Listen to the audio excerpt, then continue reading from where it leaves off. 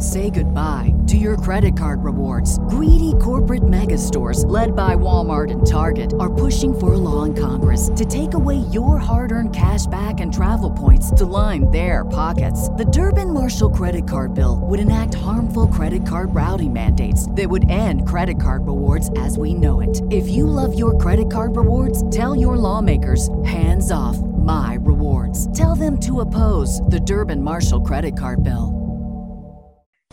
You wouldn't think there was a big storm coming, would you? The storm is coming. What did he just say?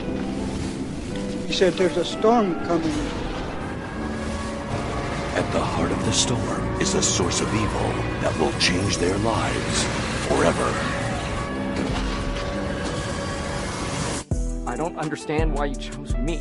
You want to change the world, son. So do I. People want to change the world, don't know how to begin. Let's start with a smile. Be honest. It's love! The secret ingredient is love! Okay, just calm down. What the hell are we doing here, Harry? All you do is give me answers. Just give me the right answer. Tell the truth! You can't handle the truth. I can't promise I'll try, but I'll try to try. We can figure this out, right? Hello, everybody, and welcome to Worship in the Storm with myself, Emmanuel Kingman, and my co-host, Andy Rouse. What's up, Andy? How are you? What's up, homie? How's it going, everybody? Oh, I think that everyone's doing excellent. It's a Friday night. Mimi's here as well. Hello, Mimi. Hello. How are you doing tonight? I am well. A little feisty earlier. Always feisty. Yeah, we had some cake tonight, so, yes, we're like children. Oh. We got that little bit of that spirit stuck in us from the children, which is, Hell it's not a bad thing. Oh, dude, we had it this past weekend at my son's birthday party. I mean, he's got an October birthday. So does my wife. We're all obsessed with Halloween. So we had a costume Halloween party for him. And nice. We had a bunch of kids on cake, On cake. Going crazy. It was awesome. It was really we cool. were at a birthday party too. And then Sunday is another birthday party. They're siblings as well. So a little reminder to just go crazy and do what you want to do. Eat some cake. Blow out somebody else's candles. Do whatever you want to do. Yeah. And these kids, they take 3 bites. They just scream. They get down. They run. Yeah. Yep. And this one, she looked like she was 6 lines deep in New York City in the 70s, like she was zooming around. Yeah, a little trunk or treat at school. And then she came home and had cake and candy. Oh, man. Oh. Blinded by the light. Oh, yeah. Yes. So what's been going on this week, Andy? I mean, you have had some great bangers drop this week. Oh, thanks, man. So did you. Yeah. Oh, well, yeah, actually, these were some of my 2 favorite episodes, actually, Tuesday and Thursday's episodes. And yours, I mean, with the Box Saga, you and Dananaki, that was a really good one. It was an introduction for me. Well, I mean, I have, a little tiny bit, but that was a nice full introduction, a little bit from the beginning to now. It was he did a nice job presenting it, so I was really blown away. Dan does a great job with a lot of this stuff, but he's got Box Saga in his head. He's had it in his head for a lot longer than I've had it in my head, and so it's not like a conspiracy theory where it's like, yo, here's the facts, boom, boom, boom. Isn't that crazy? It's this whole like system that you kind of have to learn before you have that aha moment and go, whoa, this is way too coincidental. Like that whole thing. It takes a while to get there with Box Saga. And you got to get past a lot of squirrely weird shit too, that a lot of people immediately turn off from. So it's a really deep topic, but that's what Roots of Creation is going to be for. And we're going to be having on that podcast for guests the foremost people in the world that understand Box Saga. We're talking the primary sources that came right from Eeyore Bach. And when do you guys start that? We start 11/11. Oh, boom. Is that the first day it comes out? That's the first day it comes out. Okay. The first episode's just the three of us kind of setting the stage and talking about, we go through all the claims of the Bach Saga. Okay. And that, even just going through the claims themselves from the horse's mouth, almost does nothing. It's so vague. It's like, okay, well, those are ridiculous claims. You know, you have to read so much and listen so much. And so it's going to be I think it's going to be more serious than it's going to be entertainment, to be honest. So it's a learning process. It's excellent stuff to learn. It's really cool. And, you know, we're not suggesting that, or well, maybe we are personally in some ways, but I think it's a great tool and we don't know what it all means yet. Right. But what it implies so far is just really intense and stuff you can't get around. And Dan's got the other side of it where he is so. Yeah, I want to have to talk to him on my podcast about it. Yeah, you guys would. I've told him too that you guys would have an excellent conversation. So it sounds like he's been studying the Bible and he studied other ancient myths. You know, I haven't checked out their podcast. I know that we follow each other on Instagram, but I haven't checked out his podcast yet. But yeah, I definitely want to talk to him about it. He put it in a really cool way.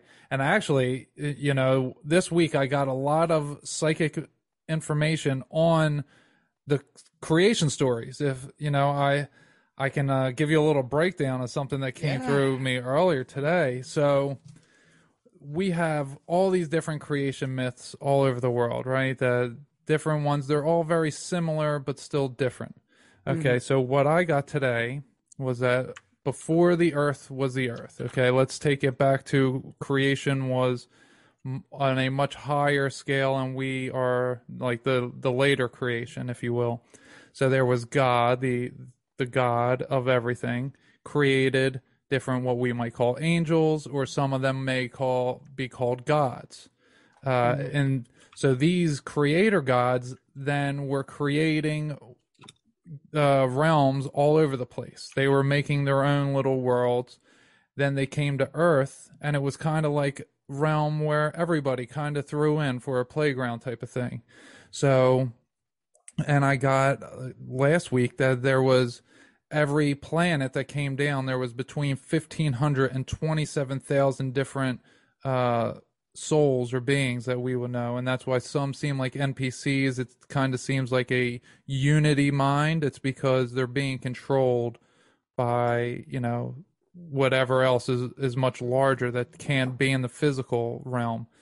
So it's very much being controlled in the spiritual. So, okay, these gods all created their own little sections. So you had like Hindus here, you had Native Americans here, you had, you know, Europeans here, you had Africans here, all over the entire earth. Everyone had their own creator gods. So then what happened was God, the creator of those creator gods, came and created his own creation called Adam and Eve.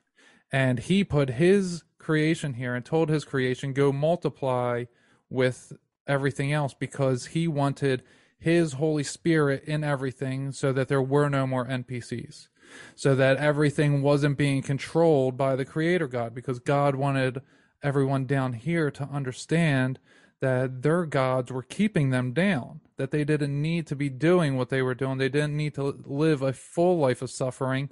They could do what Jesus did, was live a life of suffering to a point, and then you transmute it. And the transmutation of Jesus's process is the perfection. It is going from, we don't know exactly what it was from 13 to 29 that wasn't talked about, but he was obviously someone who came up and was very intelligent up until 12, and then he disappears in the Bible. But then it's his transformation of perfection, of doing God's will, that changes everything. Then he dies on the cross. And so when we look at this, we have to realize that all of creation was created outside of creation. But creation itself has to go through an evolution. So what I'm about to say here, you have to imagine there's two different things happening at once, that the creator was always this, but before Jesus did his thing, it wasn't Jesus. But once he did his thing, it turned into Jesus, but it was always Jesus. It just had to actually happen in order for that to happen. So that's how Jesus. It sounded like a word salad, but it literally, I followed the whole thing. Okay. Well, I'm glad you followed it, because it's tough to understand that it's like two different things, like one outside of it and one inside of it. So once the inside one changed, the outside one changed. And it turns out that it was Jesus Christ was the creator of even all the fallen angels and all the other gods, but they're not any different. You know, the colors don't matter. You know, he created everybody differently on purpose so that everyone was different. He didn't want everybody the same. He wanted everyone to be different, but he also didn't want his sons running amok like they did. So what happened? The fallen angels end up coming down here 6 generations into God's creation, because they realize, oh shit, God's creation is more powerful than our creations, and it's actually changing our people. We need to actually go down there and physically incarnate, and we need to reproduce with our own creations. So that's what started happening. They came down here and they started reproducing and living amongst their creation. They needed to multiply. Yeah, so God wanted Adam and Eve.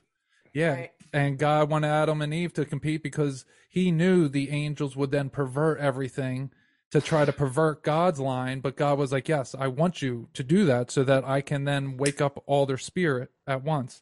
And this is the time that now we are all Israelites. We are all have the Holy Spirit in us. Every person on earth, however many there are, well, you know, maybe not every human. There may be some things that look like humans that are walking around these days, but all the humans are Israelites, and we are all have God's Spirit in them. And you know, once I got that information today, I was like, wow, mind blown.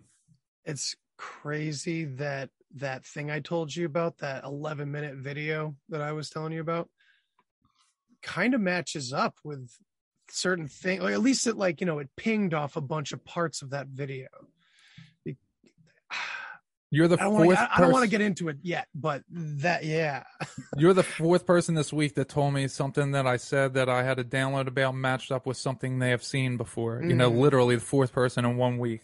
Well, have you also noticed like an increase in like it's an exponential, it's speeding up when it comes to the synchronicities? Because and I say it a lot, I run into synchronicities specifically every time I've met a new podcaster. It's, you know, when we've done a swap, we're just more aware. I think we just gain more awareness. And, you know, like you used to say, you think of a certain car, you end up seeing that car all the time. So as you talk with new people, then you start seeing what those people were talking about. Well, I'll tell you what someone told me was that, say you take a road trip, right? You go out to California, and then you're driving home, and the closer you get to home, the more you recognize. You know, you start to realize your highway, and then you get closer to your home, and maybe you see like an exit you've always seen your entire life, and then you get off the exit, and you're back on the very familiar roads. So we're, you know, like Ram Dass always said, we're being walked home. You know, so we're all just walking each other home. That's right, like my favorite line that he's ever said. Exactly, I know it was, and you know, that's why this one goes right along with it. When we're going home, we start to recognize more. So that's what synchronicities are. So perfect, dude. Yeah. Oh, it matches up with the Beatles song too. Once there was a way. Well, no, not really, but never mind. I'm sure it matches some Beatles song. Of course, definitely, of course. Yeah, dude. So there's a lot to unpack in what you saw and I mean, damn. It's multi-layered. It comes in over days. It's just, I keep seeing red versus blue.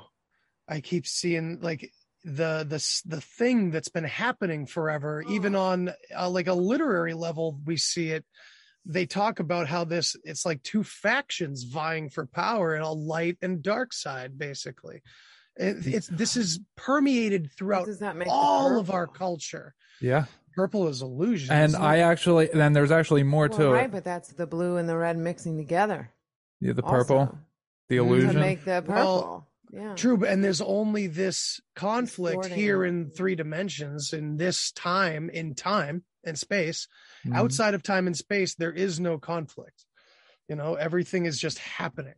So it's like, it's only here that division exists, and that makes sense anyway. That flows. So of course, the two illusory opposites are going to come together and show its true face as purple as to be the illusion. Yeah. So it does work. I forgot about this part. This is the last piece that came in today. So this, if you think your mind's blown already, just wait what's about to happen. Okay. So wait, there's more. Yes. Drop it. What you got? So, okay, Jesus is resurrected into the spirit when he dies, right? And all consciousness takes the form of Jesus and in his honor and becomes Jesus, the creator. You know, it all happens all at once.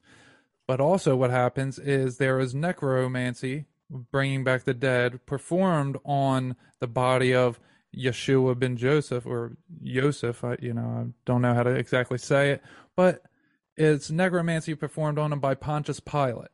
And he raises the dead, but it's not actually the same spirit as Jesus. It's something pretending to be Jesus. So he goes around and populates and starts having sex with women all over the world, goes to France with Mary Magdalene, but is also spreading false knowledge. But what this does is this puts the seed of the Creator all throughout the world, so that the sons of God who defied God could then be born into human bodies, which we are doing now, so that we could come to the realization that it was us turning away from God that got this place into the mess that it's in.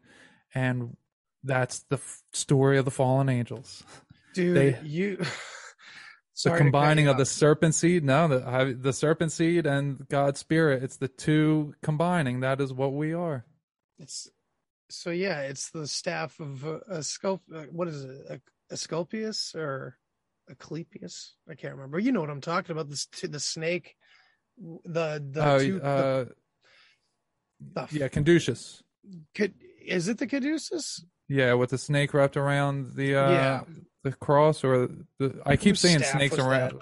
Yeah, the staff of Asclepius. Staff of Asclepius. Oh, okay. So the staff, that's and it at the top there's wings, because it's the eagle and serpent, but they are not separate opposing forces, they are one. Yeah, that's what we're doing. We're cutting off the heads of our snakes, and we are combining the energy of the snake with the knowledge of the eagle. Beautifully said, man. Yeah, that's what we are. And it's wild how it works out that way, but that's what it is. So I want to touch on something you said there about, like, when we turned away from God is what all this happened.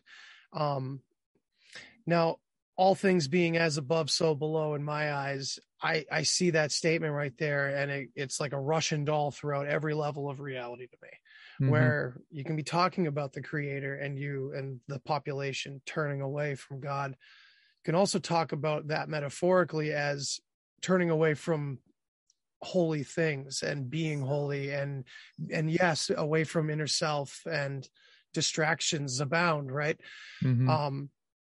So where was I going? So turning away from God. When I went into my first psilocybin trip when I was much, much younger, the most intense realization was, it wasn't necessarily, I didn't see Jesus, I didn't see personal God, but I think that's designed too. I think we see what we want to see. It's part of our mind. We're only seeing what we remember anyway. What I experienced was a wisdom that I had turned away from something, God, creation itself, love, eternity, a memory that I had forgotten for all my life, something like that, a memory that I didn't know I had, a life, an existence that I forgot about, that I had tucked away, and that I had turned away. And so at that point, I made a promise to myself, because that's how I took it in that moment. It was like I was talking to my inner child, or my higher self, or God, or I was accepting at that moment of any description. and forevermore I still am, as we discussed last week or 2 weeks ago. So that being said, I told myself that I would absolutely never ever forget him ever again, or it, or whatever it was. Right. And from that moment, I never really have, but all the evidence that I could recall in that trip that proved to my gross physical ego that this was legit and I couldn't deny it. I can't conjure any of those examples. The ego has suppressed all of them.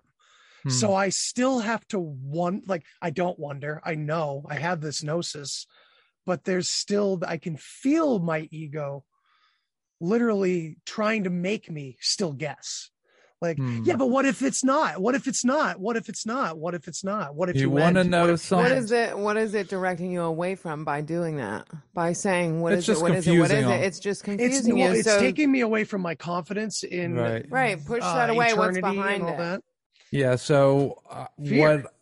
Yep, that's exactly what they did. They did their job then. All those questions. You're familiar with Thoth. You're familiar with Thoth, right? Yes. Okay. So one time I heard somebody say Thoth represents thought, and I was about to say that. And so before I heard this concept, I was told not to trust Thoth. Don't trust, or Thoth. I think it was said. However it's pronounced. Thought. Non-trust. Yeah. Thought. Okay. Yeah. So or taught. Yeah. And I was told not to trust that, and because what it is, it's our logical mind that wants to deny us our, because it doesn't exist any longer. Period. If our mind takes over, mind over matter. It's a dialogue that creates the maze from The Shining in your head. I mean, the purest definition of mind control is your mind control. It is just, that's what it does. Mind control. It has control all the time. Absolutely. I think I said it last time, or I've said it on other podcasts, how one of my trips kind of showed me that I had been running a conspiracy on myself my whole life. Yeah. And it's still the same thing. I said it differently this time. I turned away from God, creation, everything. You don't need MK Ultra. You're still going to program yourself. It's a battle. That's why Christians always say born sinners, because our body is born out of sin. So that's what its natural process is.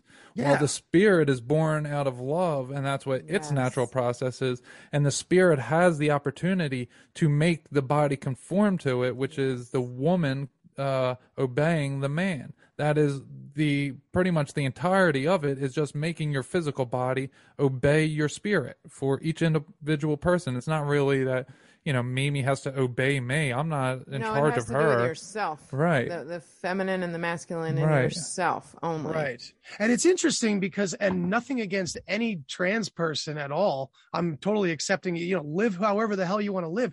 But just by the definitions themselves and what it means in these ancient systems, what do the elites do, right? What do the big bad guys do? They invert everything, right? Mm-hmm. They turn everything on its head. Mm-hmm. Well, what have they done with this beautiful union of masculine and feminine that is a cognitive, spiritual concept? They've put it into gross physical reality. Right. They've brought it out. Isn't that interesting? Nothing wrong. I'm not saying anything negative about it. Right. I'm saying what they have put on it. Right. And it actually, it was born out of worship for androgynous angels and service to them. I had Ed Dodge on. He was telling us about this.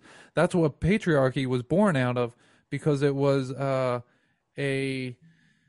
worship became very perverted, what was going on and what was happening. And like you were saying, this isn't against anybody and choosing to do people. Whatever. We're always against them that are trying to make us sound like we're against people. Right. And what it actually means in a higher sense of what's happening there, and there's just so much people have been messed with and experimented on in so many different ways, and it's so open and blatant. I saw this one woman today from the European Parliament, I believe. She was saying no government in history has ever done the will of the people.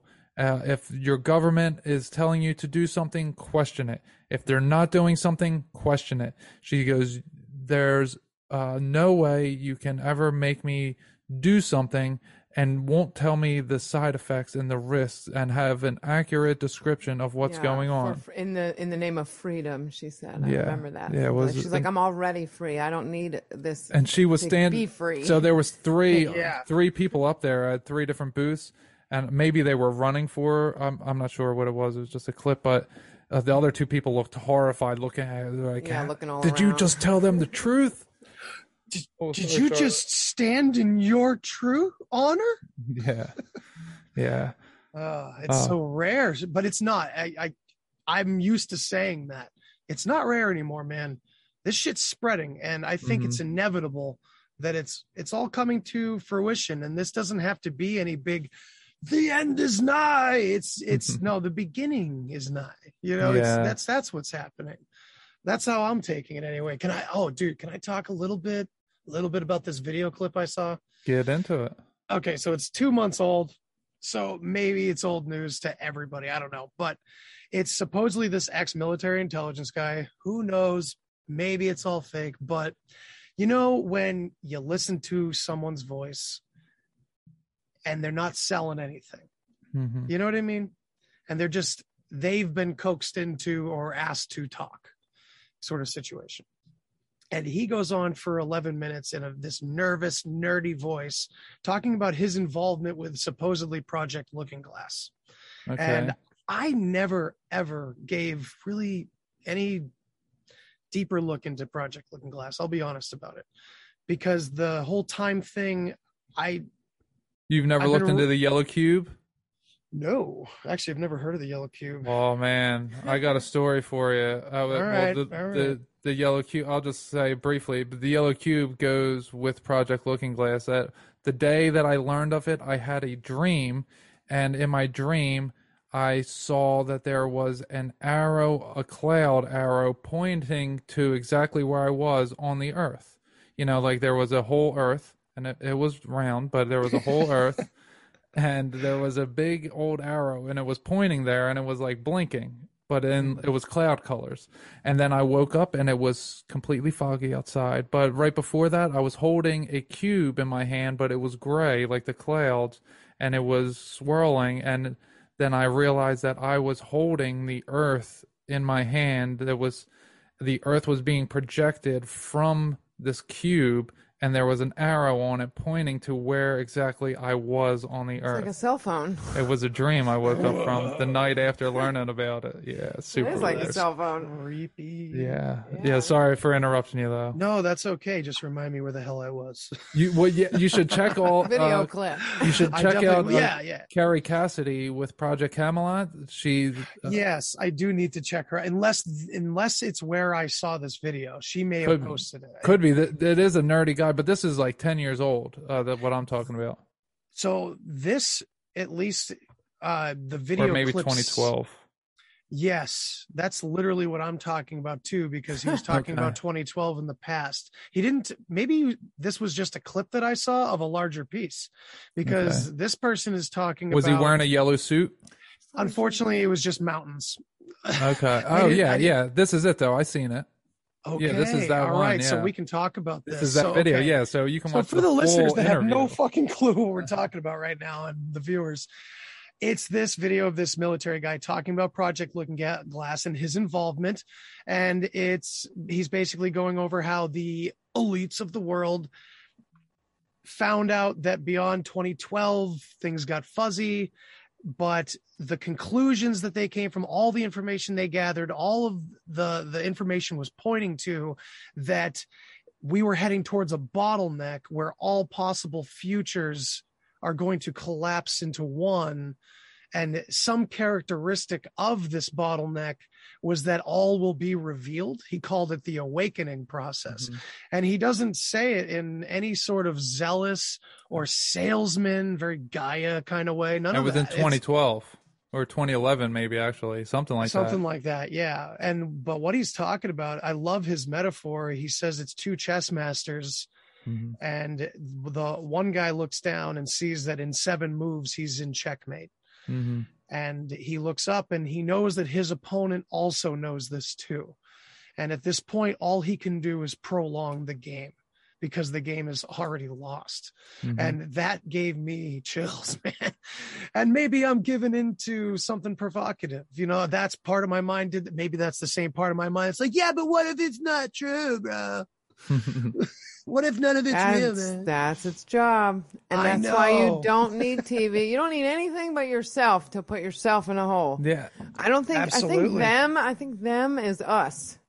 It is absolutely. I use the term because it's so easy. Right, it's easy to blame somebody else. It's so weird. Like, we use their technology, right?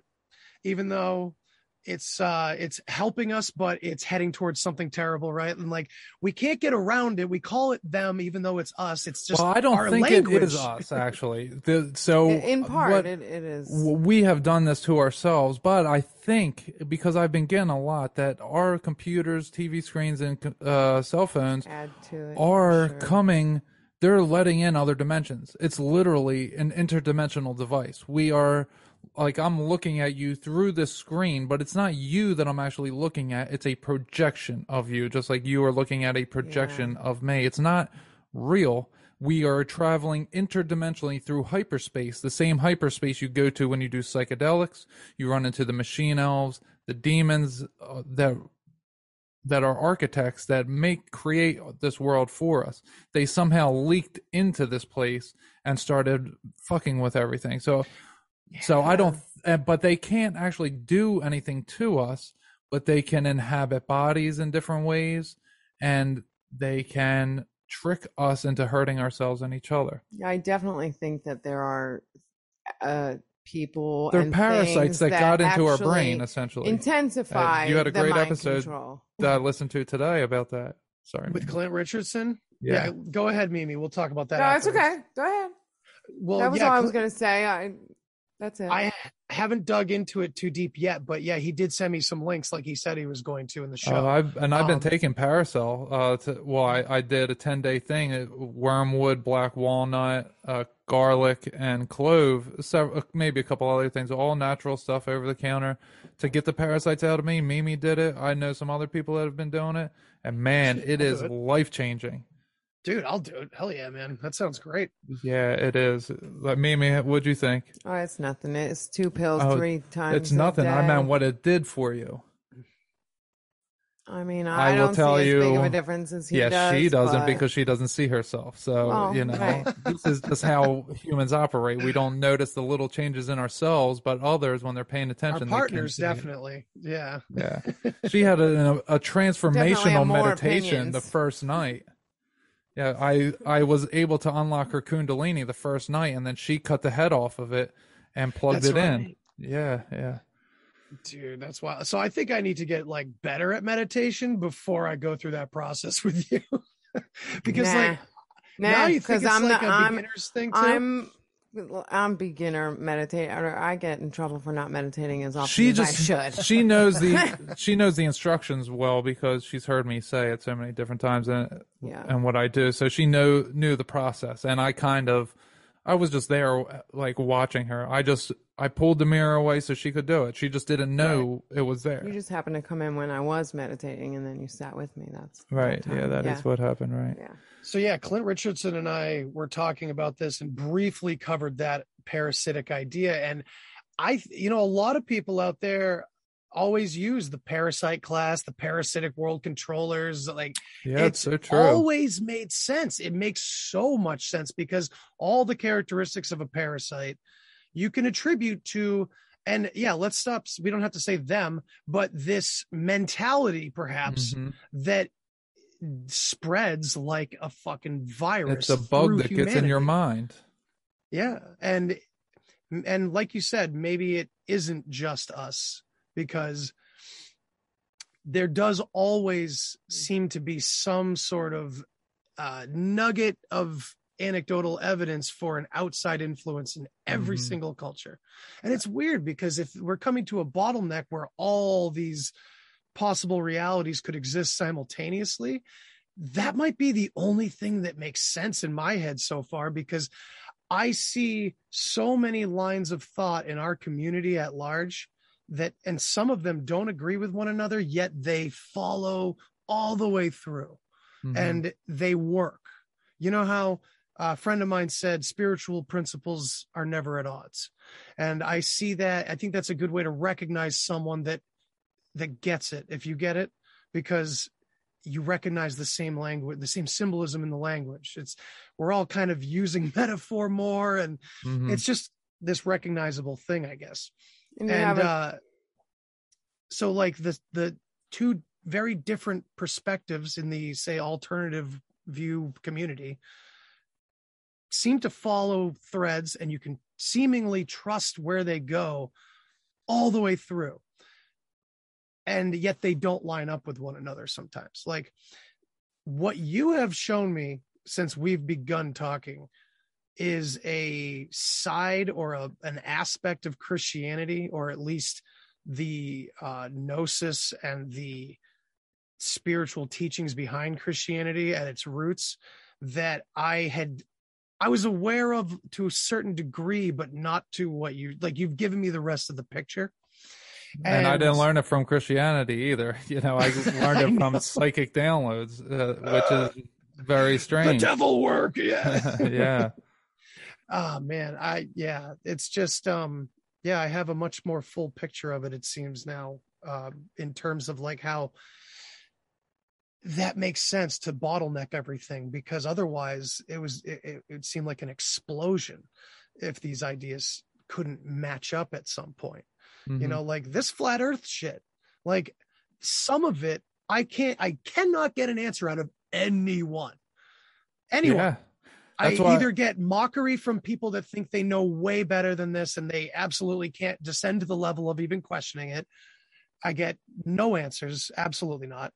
And then even from our peers who don't believe it, I can't really get an answer to why do we see so damn far. That's one right there. Like, so, but I don't necessarily believe flat earth. There's a lot of shit that would say, so it's like, well, where do those two converge? How do they here converge, they go. You know? Here you go. So I had on Ryan Zem, episode 52. It's called Looking Through the Prism and Antarctica. What? Right here. I have something on me. I listened to that episode. I think I listened to that one. Okay. So Ryan Zem, he came up with the idea that there's this thing called atmospheric refraction. So when we look up in the sky, things just go, instead of being straight across, we see them bend. Like a rainbow, it just bends. And we also know that light bends.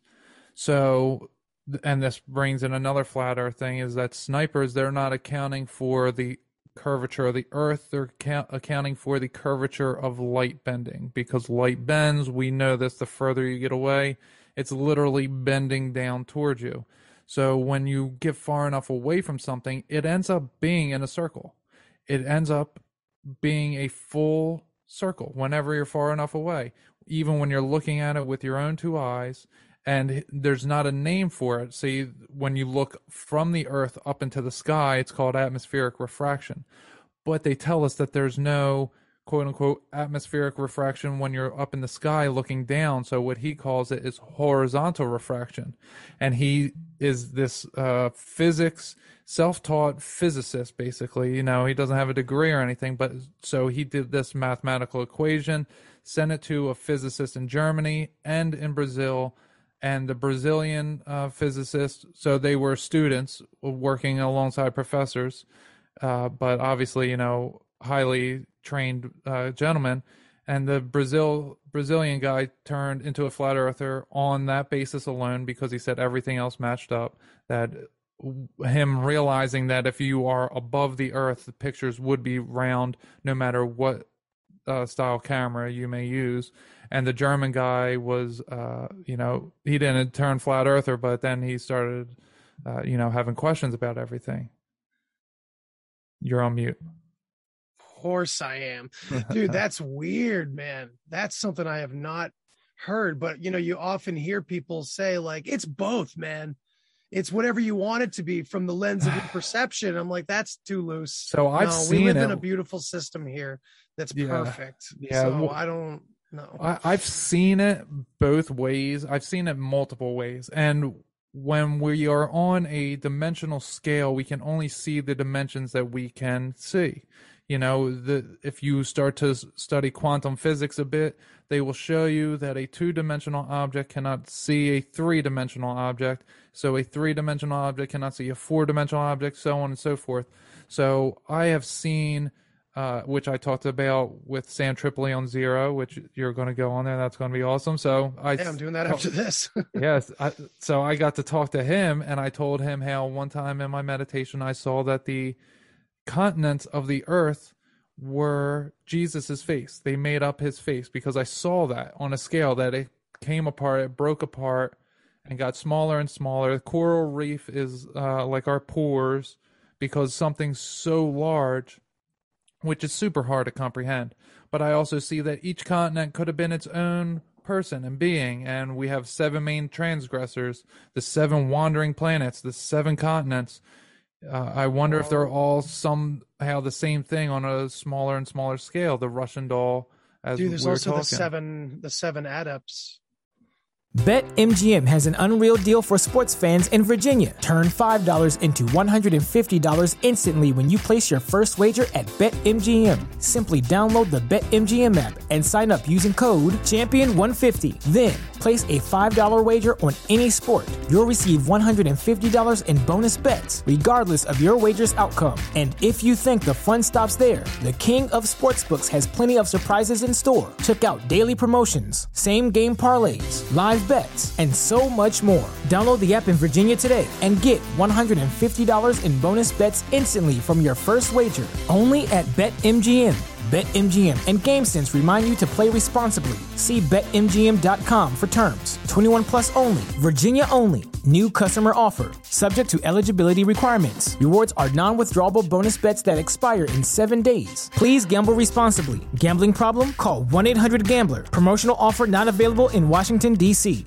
Say goodbye to your credit card rewards. Greedy corporate mega stores, led by Walmart and Target, are pushing for a law in Congress to take away your hard-earned cash back and travel points to line their pockets. The Durbin-Marshall credit card bill would enact harmful credit card routing mandates that would end credit card rewards as we know it. If you love your credit card rewards, tell your lawmakers, hands off my rewards. Tell them to oppose the Durbin-Marshall credit card bill. Okay, I don't even know the 7 adepts. Let me look that up, because I don't know much. Yeah. So what my main conclusion is for the Earth is that we are inside of a sphere, that there's some kind of sphere containing us in a vast ocean, and inside of the sphere is flat land and water, and it goes straight across. What are you making a face for? Like Sandy Squirrel. Well, this is what I was thinking about earlier today. Yeah, like Sandy Squirrel lives in that little it's thing a full underneath ball. the sea, but she's like, you know. Okay, so instead of just being the dome on top, it's like a full yeah, it's ball. like a dome. Okay. Yeah, like Sandy Squirrel. Yeah, I saw that. Yeah, like actually. you're in a bubble, like in the ocean, like we're in the sea. Yeah, exactly. We're in the sea. I had that thought that we're in the and water. I actually think that the NASA helmets that they have is a mockery of the shape of the Earth, because it is actually Jesus was wearing this helmet, you know, when all the continents are making up his face, he's wearing the spacesuit type of deal. Whoa. Holy shit. I'm going to have to find that episode of Zero. And yeah, number 96. They're mocking us with it. Yeah, it was amazing, but I also see that it's also could be when Enoch describes it in my Book of Enoch series, he describes the all-seeing eye, the way it's the pyramid with the head chopped off and the triangle right at the top over it. It's because that's just the way he's describing. He's describing 4 corners of the earth, and then there's a firmament that's going up, and then there's an abyss that is leaking in, and then above the abyss is God, the most high God. And on the dollar bill, it's a triangle in a circle. And if you're familiar with geometry, when they do the triangle in a circle that's in a square, that's in a triangle, that's, it's repeating itself over and over. This is the type of fractal nature that we're in. So it has to eventually work on that. And what it would be just depends on what dimension that you're looking at it from. So while we're standing on it, we're inside of a ball. It's literally a ball filled with dirt and water, and we're inside of it, and we're like half in the middle somewhere. That's what I say. And then you get the possibility of the toroidal perspective. Yeah, I know. You want to throw everything into the quantum physics, into dimensional changes and quantum physics. Now we're getting into like actual science. I know. Whatever you want it to be. Like the science that actually uses the scientific method and everything. How about that?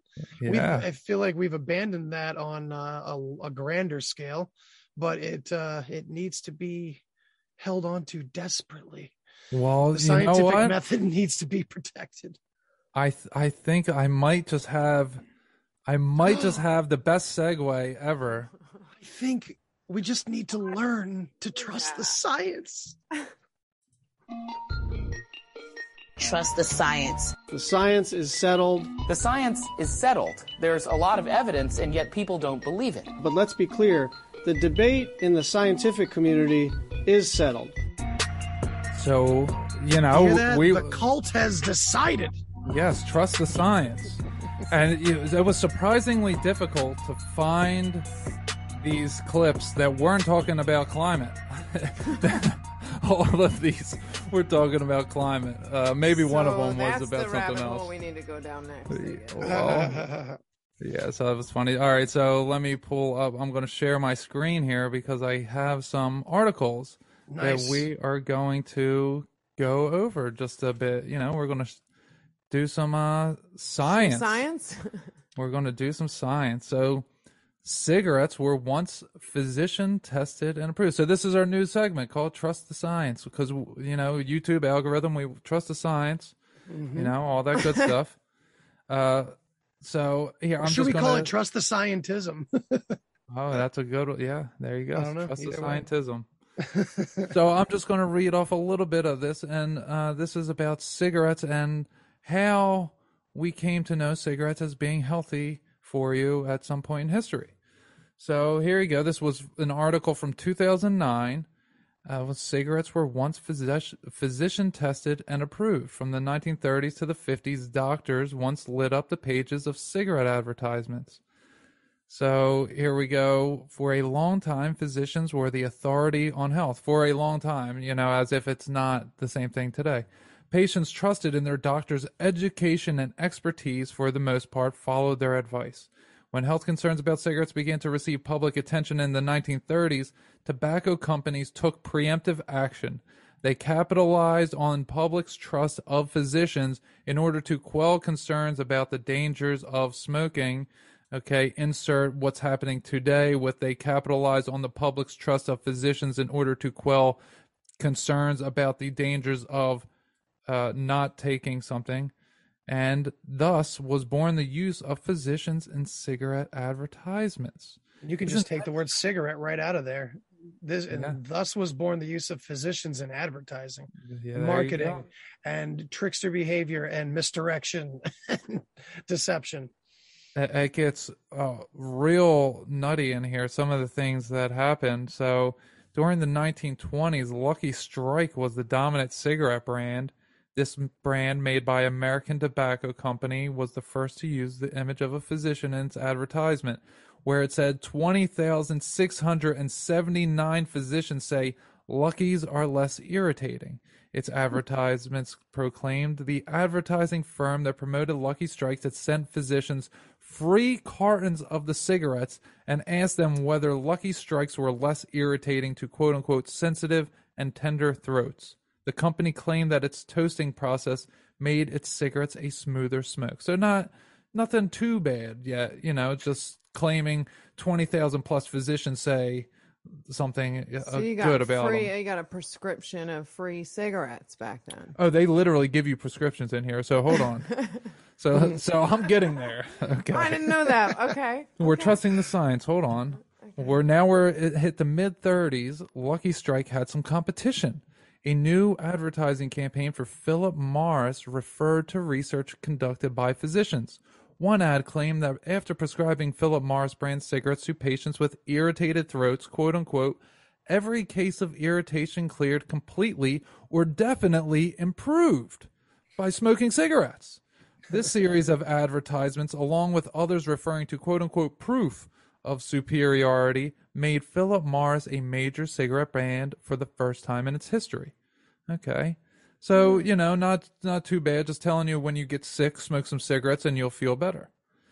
So yeah, real quick. Go ahead. Do you know anything about the concept that, like, tobacco itself has some health benefits? I haven't looked into it, but I have heard people talk about that. The non-nicotine. Is it the non-nicotine? Okay, I wasn't. Well, yeah, I didn't know that. All the nicotine that they add in the chemicals, but there is tobacco, I guess, you could have without nicotine in it that wouldn't be so bad for you, because all the ancients smoked a lot. Actually, yeah, that's what I've heard too. So I was just wondering if that's how they're covering for this shit. Like, oh, well, back then there was no additives, so they actually were kind of healthy back then.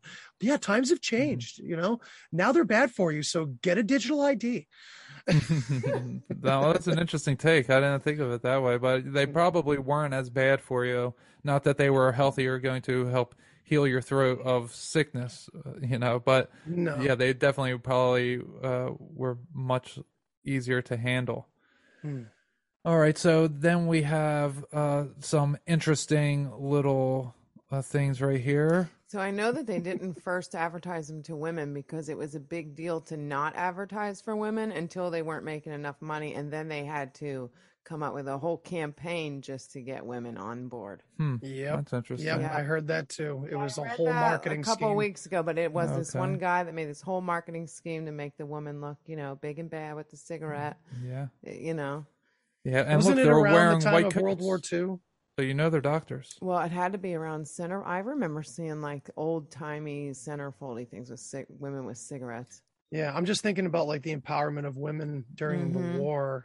Yeah, perhaps and around it coincided. Women voting and things like that. It was all around that time, I think. You see how the PSYOP works? It's so well done because you get women fighting for rights that they really shouldn't want, because none of us should want them. We shouldn't want to vote. We shouldn't vote.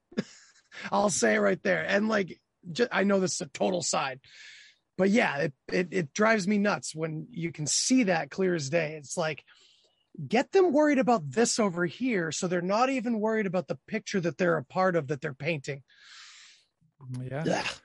But anyway, go ahead. Yeah, that's the power of advertisements. So, on your screen here, for any audio people only, we have a doctor in a white coat where it says, not one single case of throat irritation due to smoking Camels. Wow, which is like the harshest cigarette there is. And then on another page, we have another guy in a white coat smoking a cigarette, and it says, more doctors smoke Camels than any other cigarette. So here he says, one of the most famous of the campaigns of this era was the quote-unquote More Doctors campaign for R.J. Reynolds Tobacco Company's Camels brand cigarettes. These ads, which appeared in magazines from time to Ladies' Home Journal, claim that according to a nationwide study, more doctors smoke Camels than any other cigarette. These ads pictured doctors in labs sitting back at their desk or speaking with patients.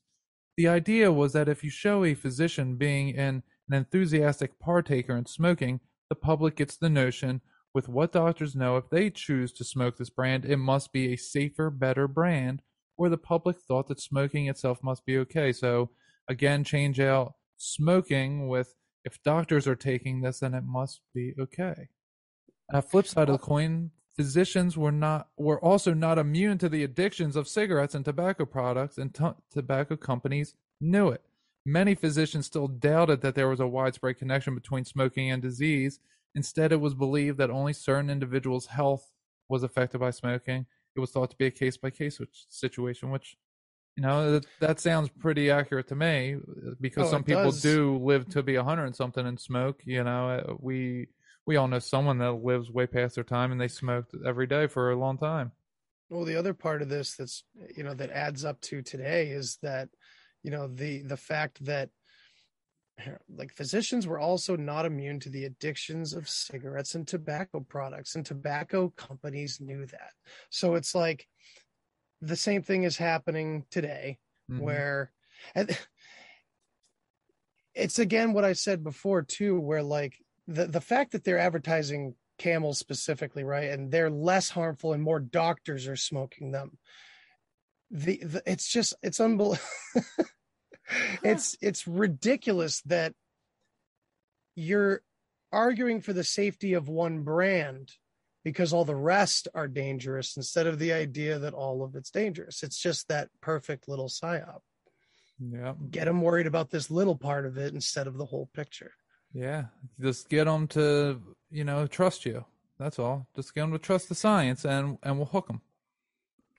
So here we got a couple more advertisements. One says, "Don't smoke is advice. Hard for patients to swallow. May we suggest instead smoke Philip Morris." Test showed 3 out of every 4 cases of smoker's cough cleared on changing to Philip Morris. Why not observe the results for yourself? And then we have another advertisement that's a prescription, as we were talking about earlier, maybe, and it says a good prescription. So here we have, it says, cigarette companies also wanted doctors to smoke their brands. Companies like Philip Morris and R.J. Reynolds participated in medical conventions by sponsoring doctors' lounges and giving away free cigarettes. In order for them to promote them, they were giving them things. This is called coercion. This is the word that I like that they use. Okay, so it says, but the most inventive method to influence physicians was R.J. Reynolds' creation of its medical relations division. This division was based out of an R.J. Reynolds advertising firm and focused on promoting Camel cigarettes by finding researchers who could substantiate the medical claims that the company was making in advertisements. Now the company was able to refer to research findings in their advertisements both to consumers and to physicians. So they're just finding people who will okay them and saying that it's okay. All right, so then here we spokespeople. Yeah, they definitely need them. So now we're going to get into a little bit more wild stuff. We're almost done with the article here in a moment, but in the late 1940s and early 50s, a transition began to appear in these ads. Advertisements for Camels began to incorporate a try-it-for-yourself approach. Although the ads still pictured physicians proclaiming cigarettes to be less irritating, they also now encourage consumers to test the cigarettes themselves. The test was really fun. Every Camel tasted so good, and I didn't need my doctor's report to know Camels are mild. But it was only a matter of time until science caught up to the advertising. By the mid-1950s, more research was being published that confirmed a link between tobacco products and lung cancer. Growing concerns among the public about the dangers of smoking cigarettes meant the slow disappearance of the physician from cigarette ads. Slowly, the tobacco companies began to band together as they realized that their entire industry was in danger. By 1953, JAMA banned tobacco ads from its pages and from AMA conventions. Other advertisers in the publication disliked having their ads placed by ads for cigarettes. Physicians also began to give up the habit. A study established in the New England Journal of Medicine in 1959 found that the number of physicians in Massachusetts who reported being regular smokers declined from 52% in 1954 to 39% in 1959. So when was the very beginning? This article talked about the 1920s. So it took about started 39, 40 years for them to figure out, like, oops, so, we should have done some research. Right. So of our own. Here we go. The proof. On January 11th, 1964, Surgeon General Luther Terry announced the findings of the Surgeon General's Advisory Committee on Smoking and Health. The report, Smoking and Health Report of the Advisory Committee to the Surgeon General of the United States, man, they use words official. Just to use words, concluded that there was a link between lung cancer and chronic bronchitis and cigarette smoking. In a press conference, Terry said, "It is the judgment of the committee that cigarette smoking contributes substantially to mortality from certain specific diseases and to the overall death rate. By the end of 1965, the tobacco industry was required to put warning labels on its products and advertisements to warn the public of health risks associated with smoking. So I got 2 more paragraphs here. So after a couple hundred years of tobacco use, tobacco companies will lose several more major battles throughout the next few decades, including the ban on television ads in 1970, when Richard Nixon signed the Public Health Cigarette Smoking Act. In 2005, tobacco companies made a settlement with the National Association of Attorneys General that included an agreement to remove tobacco ads from the school library editions. Took till 2005, 85 years later, of Time, People, Sports Illustrated, and Newsweek. Despite all this, about 45 million Americans still smoke, although the CDC, who trusts them, estimates that tobacco use decreased. And when I said who, I meant the WHO trusts them. Use decreased by almost 1/3 between 1990 and 2007. It is estimated more than 400,000 people still die before their time. I don't believe that, because nobody dies before they're supposed to, as a result of tobacco products.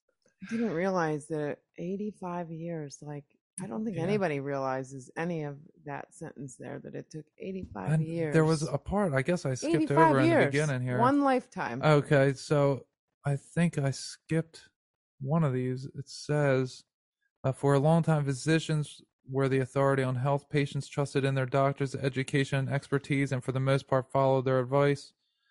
No, I read that. One of them, I don't know where it's at, but it says that, of course, they weren't even physicians. They were actors. Oh, really? Yeah. Oh, how about that? I can't believe Mimi, I skipped that part, you though. touched on that really important part about how long it took the science to catch up with the advertising. And people really need to realize the connection to what's going on now and how little we're we at actually ground zero know. right now. Yeah. For what we're doing to our bodies, or not me, but other people. Okay, here it is. It says, although the doctors in these advertisements were always actors and not real physicians, the image of the physician permeated cigarette ads for the next 2.5 decades. I guess propaganda was legal then, or no? Yes, it was. No. Well, actually, yeah, probably back then, because I think it was the 40s. The Smith-Mundt Act. Yeah, it was I think it was the 60s that the Smith. 60s? Was it that early? I think it was. I think it was right after World War II. You might be right. It could have been right after World War II. I can't remember. But I don't know. Yeah, well, maybe we could look into that. But all right. So that was pretty informative. I mean, we've all seen the memes about, doctors used to recommend cigarettes and everything, but going into the details of it, it's very telling because it sounds very, very similar. And doctors. Yeah, it does. And now that leads us to, what happened this week in today's current news. I got some current news things, and so we'll transfer right into a scientific thing where Dr. Fauci's blasted over puppy research claims. Have you seen this? Yeah, I didn't know they were just claims. I've accidentally ran into video footage at one point, and I had to throw my phone because I like dogs. No. Yeah, it was horrible.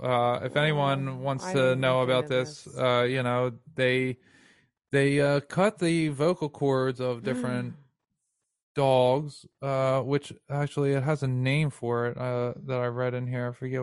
Here it is. Remove cordectomies. Why? So to reduce barking. Because they're just annoying you. Silence them. Well, because then they cage their heads and put fleas in there, so the fleas would pretty much bite their faces, and they couldn't cry. Yeah. Oh. Yeah. Oh. Yeah. So this is what they were doing. Conducted humanely under anesthesia. Yeah, sounds perfectly humane. Yeah. This is to reduce noise, which is just stressful. We don't want to hear that. We don't want to debark dogs in research. There's people that do this to their own dogs. I've heard of debarking a dog before. Like, there's people that actually go and do this. Sandflies bites draw blood and can transfer the parasites responsible for leishmaniasis, a neglected tropical disease. Yeah, of course they have to justify this with saving people. They're always saving so many lives. Yeah, it's for the children. Oh, I'm glad you said that because Did I get you into something else too? Yeah, Oh, here's wow. something else for the children from Dr. Fauci. Oh, no. Oh, he always has so many nice surprises. I'm really not doing this on purpose. This is what happened? complete, Why is this one not coming up? Coincidence, actually. Refresh. This is CBS News from a 2005. AIDS drugs tested on foster kids. Oh, come on. Now establishing connection. I had this up for hours. Establishing connection. Oh, of course, they have to hit me with more ads. So May 4th, may the 4th be with you, 2005. Before that, Hey, was that's even when a thing. that's when we finally did that cigarette thing too. It took till 2005. There you go. They were It was a busy year. They tested Yeah. they tested They're busy doing AZT on orphan kids before they took cigarette advertisements out of children's school books, magazines. That's just where we are. Yeah, so government-funded researchers tested AIDS drugs on hundreds of foster children over the past 2 decades, so this was in the 80s and 90s, often without providing them a basic protection afforded in federal law and required by some states. So this isn't anything to do with COVID or political stuff. This is from 16 years ago, almost 17 now. And it just came out this week because of the dog incident. People started looking into this Dr. Fauci and NIAID and NIH and what are they actually funding? They're doing all of this stuff, and well, let's just see what they've been doing. Practice ensured that foster children, mostly poor minority, received care from world-class researchers at government expense, slowing their rate of death and extending their lives. Well, how nice of them. Yeah. But it also exposed a vulnerable population to the risks of medical research and drugs that were known to have serious side effects in adults and for which the safety for children was unknown. So the research was conducted in at least 7 states: Illinois, Louisiana, Maryland, New York, North Carolina, Colorado, and Texas. Be ashamed of yourselves. And involved more than 4 dozen different studies. So more than 48 studies. So here's another case of create the disease, create the thing that, takes care of the disease, but test it on unsuspecting victims first. The foster so you children can kill double the amount of people. Yeah, there you go. The foster children range from infants to late teens. Several studies that enlisted foster children reported patients suffered side effects such as rashes, vomiting, and sharp drops in infection-fighting blood cells as they tested antiretroviral drugs to suppress AIDS or other medicines to treat secondary infections. In one study, researchers reported a quote-unquote disturbing high death rate among children who took higher doses of a drug. That study was unable to determine a safe and effective dosage. This is unreal. Yeah, and in 1983, it's not surprising. In 1983, the government provided special protections for child wards, and this was after that, and so they were supposed to be required to do all these things, and they didn't. However, researchers and foster agencies told AP that foster children in AIDS drug trials often weren't given such advocates, even though research institutions many times promised to do so to gain access to the children. Jesus. Illinois officials believe none of their nearly 200 foster children in AIDS studies got independent monitors. New York City shows less than a third. 142 of the 465 had monitors, even though the city required them. And here, same thing, Memorial Hospital, Johns Hopkins University in Baltimore. This shit was just going on crazy. They officials estimate that 5% to 10% of the 13,000 children enrolled in pediatric AIDS studies funded by NIH since the late 1980s were in foster care.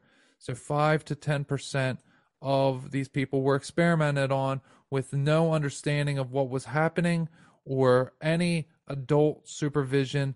They had nobody to care for them. Some foster children died during studies, but state or city agencies said they could find no records that any deaths were directly caused by experimental treatments. Of course not. And this is just the ones they tell us. Cherry on top, right? You had pneumonia and lung issues, I'm sure. What do you say? What do you say to the people out there that read this and they think, well, this is just human error, or it's just a couple bad apples here and there. You can't blame this big global conspiracy. It could say children, it could say monkeys, it could say dogs, and it would still make me as upset as I am. Yeah, it's horrible. I mean, this is, what I would say to somebody is, well, here's the proof. We pulled up 3 articles from different time periods, and these are crazy things. And there's happening. common denominators. Absolutely. Craziness. Absolutely. Scientists don't have a heart. So that's a good little segue for Arthur Kaplan, head of medical ethics at the University of Pennsylvania, said advocates should have been appointed for all foster children because researchers felt the pressure of a medical crisis and knew there was a great uncertainty as to how children would react to AIDS medications that were often toxic for adults. This is people that are just doing their job. Yeah, this is the guy the head of they medical don't fight ethics. it because they want their saying paycheck. they shouldn't be doing this. Yep, they don't fight it because they want a paycheck, and they just do what they're That's what told to do. Yeah, a lot of this is incentivized. I say it often on the show. Is a lot of it doesn't. People that don't believe conspiracy theories, or that's getting few or far between. I hope, but they assume it's all. Oh, you think everyone's involved? No, I think they involve as few people as humanly possible. And they fire the people who won't do it, Or and they kill get them. people who will come. Like if a doctor won't perform on them, they'll move them to a department or whatever, take them off, get somebody else on that will do it. Just Right. like the cigarette companies, they would keep finding a doctor until someone said that it would work for them because Exactly. that's what they do. That's their job. If they're not doing that, they're not doing their job. And it's our job internally, to they're- be moral. Internally, they're like I would say one part of Bob Lazar's story, for instance, that he gave away the truth, because I don't believe a lot of his stuff, but they always pepper in the truth and the idea that everything is very compartmentalized. Absolutely, that's exactly how they operate. They can't have everybody knowing the whole piece, the whole thing. They just give little pieces here and there to figure out those individual parts so they can put the puzzle together themselves behind closed doors. Yeah, this is incentives. It reminds me, not only of the medical community and the government community, but the celebrity community, the education communities. Yeah, they don't all have to. I mean, all about free swag and free shit. I'm sorry, I don't think everyone blocking their they're probably told to do it. Maybe because the people telling them to do it know that it's going to fuck with tons of conspiracy theorists and piss tons of people off. But they have no advocate, so it's much easier have no to advocates. Yeah, it's a lot of these people that we blame for Satanism and shit are most likely just following their coercion. And they've been incentivized all the way up to glamour and everything. Not all of them. I'm just saying we can't say this about everybody, and we don't for those who think we do. Right. No, we don't. Right. We don't name names typically, because we just let the evidence speak for itself. There's no reason. Well, you'll see that there's main names that are, common denominators, and then there's these, other doctors and other specialists, and they don't name their names because these are the people that are just doing their job, I think. Well, and then here you go. There's a paragraph in here that says the U.S. Office for Human Research Protections created to protect research participants after the infamous Tuskegee syphilis studies on black men is investigating the use of foster children in AIDS research. This is another experiment that was done on people. Tuskegee. It's Tuskegee. Yes. Yeah. Yeah, horrifying. And when I learned about that as a young person, I'm like, wait, this happened what? This happened in this century? Yeah. And that's when, another door blew open because it's and now to see advertisements last year or the beginning of this year or whatever that were and guess what? That's right. We're giving the vaccine to the black community first because we care. And I'm just like, holy shit. Yeah, we're giving it to all the poor and impoverished. Right, yeah. And we're going to give it to the children and the women, and then we're going to give it to your dogs and your cats. Yeah. So if anyone wants to read this, you can go on, check out cbsnews.com. I saw a meme that said something like, you can give a vaccination to every person in the entire world, but you can't send, Food. a loaf of bread. Right. Exactly. So we're getting a little short on time. I hate to do that, but I got to go talk to Sammy, and I do have to do some things beforehand. So I don't want to cut it too close, but I don't want to cut us off like that. So let's, do a nice little wrap up here, because this was really cool episode too. I'd like to, I kind of threw that together last minute, the whole science thing, but I liked it a lot. Yeah, that was a lot. I thought you were only going to have like one or two. Yeah, man, that was great. How we jumped from one thing to another. That was awesome. Yeah, it worked out that way. That was a complete coincidence. I did not know. I didn't know what he had pulled up. God kind of segues things for me, and I just see them, seize the moment, seize the moment. And yeah, dude, that Beagle, the thing about dogs, I've been hearing Fauci and Beagle and like the Fauci dog memes. I've seen those for over a year. Oh, really? Yeah. And now, granted, I didn't see tons of articles or anything, or tons of podcasts covering it, but yeah, that shit, I've heard about that for a long time. So when recently I've been hearing it again more, I just kind of, okay, whatever, because it was old news. It was just, another piece of how bad these people are. It's just funny that it just seems to, I guess, coming out on a bigger scale now, I guess. I don't know. Right. That's funny. Just another thing that was already being talked about, and now it's perhaps in a controlled way being let out. Yeah. That's always how it goes. I wonder, ultimately, I wonder why they're throwing him out. Is it the whole that they're just, that maybe someone took over and that they're not real anymore. Have you seen? They're irrelevant. So even the most, think about, did you ever see Kevin Costner's Robin Hood? No, Prince of Thieves. Yeah, back I have in the seen 90s. that one. Yeah, in the Comedy Central. Don't see the new one. No, that was Men in Tights. That made fun of Prince of Thieves. So it probably happened a similar way, because it is a parody. But Sheriff of Nottingham kills his favorite cousin, his next of kin, just for fucking something up. No one matters to them.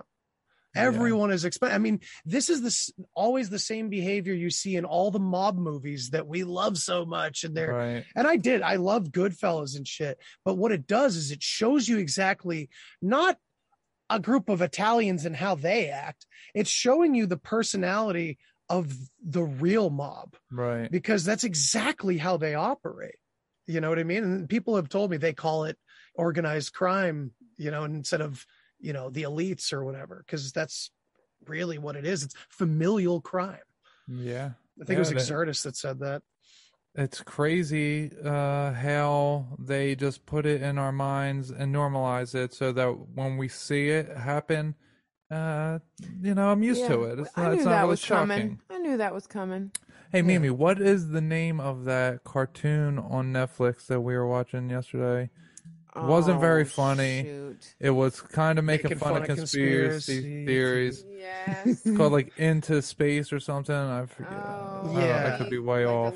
My homie Mason from Schumann Beings, he was on one of my my big witness roundtables that will come out in November. He turned me on to that, and yeah, it's very interesting. I've only seen a little bit of it so far, but it's the same old shtick. It's mocking us while revealing some things and parroting other things. Well, my question for you is, today's day and age with the president and vice president using sets across the street from the White House. Inside Job. Oh, it's called Inside Job is the show. Yes. Okay. It's not very funny at all. And it's not very informative either. It's kind of like a ripoff of Rick and Morty, but not funny. Mention every single solitary in the first 5 minutes. Everything is mentioned. And that's how pop culture does everything that we like. They go, "Oh, is this what you wanted?" Kind of, but it came out sounding like pop punk. Yeah. So Yeah, I just wonder if there is something to the thing of a company doing this, that they are putting on the show that maybe, I don't think that maybe they're not allowed in the White House, and that's why they have a set. And so this is the last thing I'm going to talk about, because the cargo ships surrounding the Americas right now, this is an oddity with China having the capability of hiding missiles inside as looking like cargo ships and or troops. And we have the Mexican border is already run amok, and the Canadian border that we know that the Chinese were training for winter military there last year. Mm-hmm. So, and they have an open invitation by Justin Trudeau. And it comes to biblical prophecy when it says that Israel will be surrounded by the enemy, and God will intervene. And when the enemy goes to strike, God will send fire that stops the enemy in its tracks. And, it's kind of seeming that it could be where we are at this very moment in history. Dude, that feels like something I've heard from the likes of Freddie Silva and a couple other people in his area about he showed a crop circle that was like a perfect notation of our solar system, and it was missing Earth, and it also signified like a year, and it was like 2029 or something like that. And I've often heard also that it's really up to us. You can stop these elites, just like you can go within and stop your ego and get control of your own body. You as a species can get a hold of this planet, but if you don't, that's why the reset happens. Because it ran its course, and the bad guys took over. They got the checkmate, so there comes the fire.